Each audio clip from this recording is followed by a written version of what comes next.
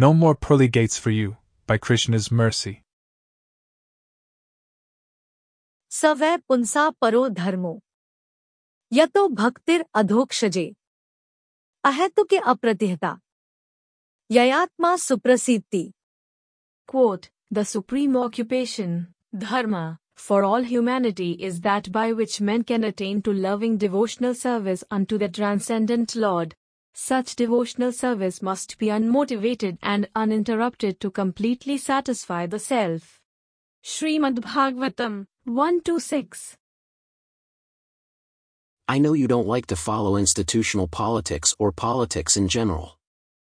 I understand that the person following Bhakti Yoga tries to stay above those kinds of temporary interests, but for me the size of influence is undeniable. These institutions hold power. They have buildings. They have members. They have literature.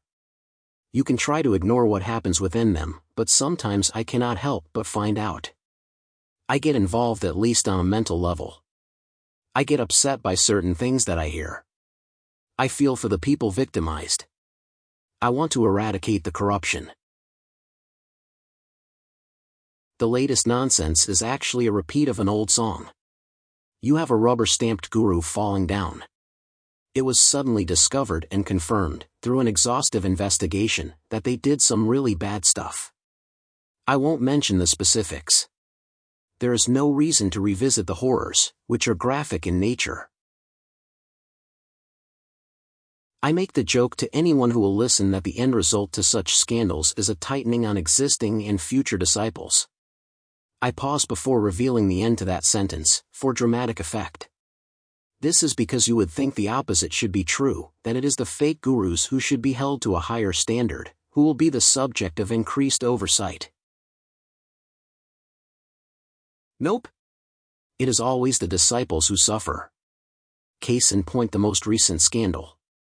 The institution announced that certain initiations are now null and void. They took place when the supposed guru was no longer allowed to officiate such ceremonies. These people who were initiated years ago now have no standing in the society. The ruling doesn't say this, but we know that these people will be made fun of. If they attend formal gatherings, people will ask who their guru is. The initiated will respond, in kind. Then they will get asked what year they were initiated, since that makes a difference now. The conversation might go as follows. My guru is such and such. Oh cool, but what year? My guru, 2005. Phew. Then you are legit. If you were from that same guru, but 2008, then you don't really have a guru. You might as well change your name back. You would be on the same level as in you dirty Karmi. I get so upset upon hearing such news. It is like these people are being denied entry into heaven. You are not officially a member of the institution. No pearly gates for you. Better to find someone else. We, as the institution, will not apologize for recommending a fake guru to you. That was entirely your fault. Stop being difficult and just find someone else to give you initiation again. What should these victims do? I feel so much for them. I feel for the people who currently think their guru is just fine. What will happen when the scandalous revelations eventually become public? Their faith will be shattered. They will lose their standing in the institution. It is a giant mess. Srimad Bhagavatam explains that the only genuine religion, Dharma, takes place in a manner that is without motivation and without interruption. Aha tukhi in a pratihata.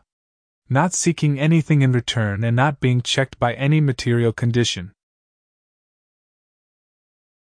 These two terms are necessary for understanding the relevancy and conditions upon which the individual, currently within the material world, can find liberation.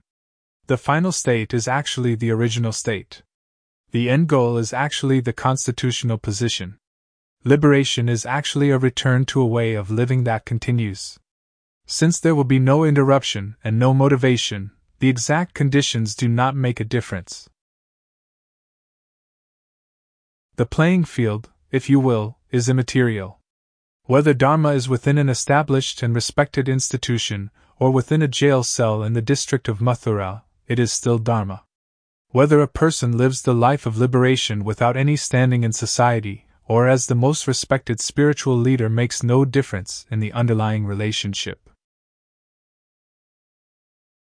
Vedic literature, which is simultaneously a historical record, has countless examples as support for the way Dharma breaks the barriers otherwise imposed by the material world. Prahlada Maharaj thrived in Dharma in a place where the leader was set to eliminate it. Prahlada's own father had the entire world afraid of him. Saintly people taking disguises. Those aligned with Dharma were afraid to let their allegiance be known. The gopis of Vrindavan were not recognized scholars in Vedic teachings. They did not initiate disciples. They did not sit on the speaker's seat at a spiritual discourse. From the authority of Chaitanya Mahaprabhu, we learn that the example of the gopis is the one to follow. That is to say, they are at the highest standard of religion. The crisis of faith, the fallen spiritual guide, the corrupt institution, the shame and peer pressure from the credentialed class, these are certainly unfortunate circumstances. The presence of a single factor can dissuade a person from ever attempting devotional service again. At the same time, it should be known that the power of the object of Dharma dominates over any of the opposing forces. Even an innocent child like Prahlada was able to withstand the physical assaults of his father. The devotion did not diminish, it thrived. It increased to the point that the object of Dharma arrived personally to give proof to the world that the side of Dharma always wins in the end. In closing, example of Prahlada to see. But how possible for me? The evil institution winning. Considering me now as sinning. Such that exploited and thrown. Without any shelter known. But connection to Krishna is my way. Dharma as unimpeded to stay.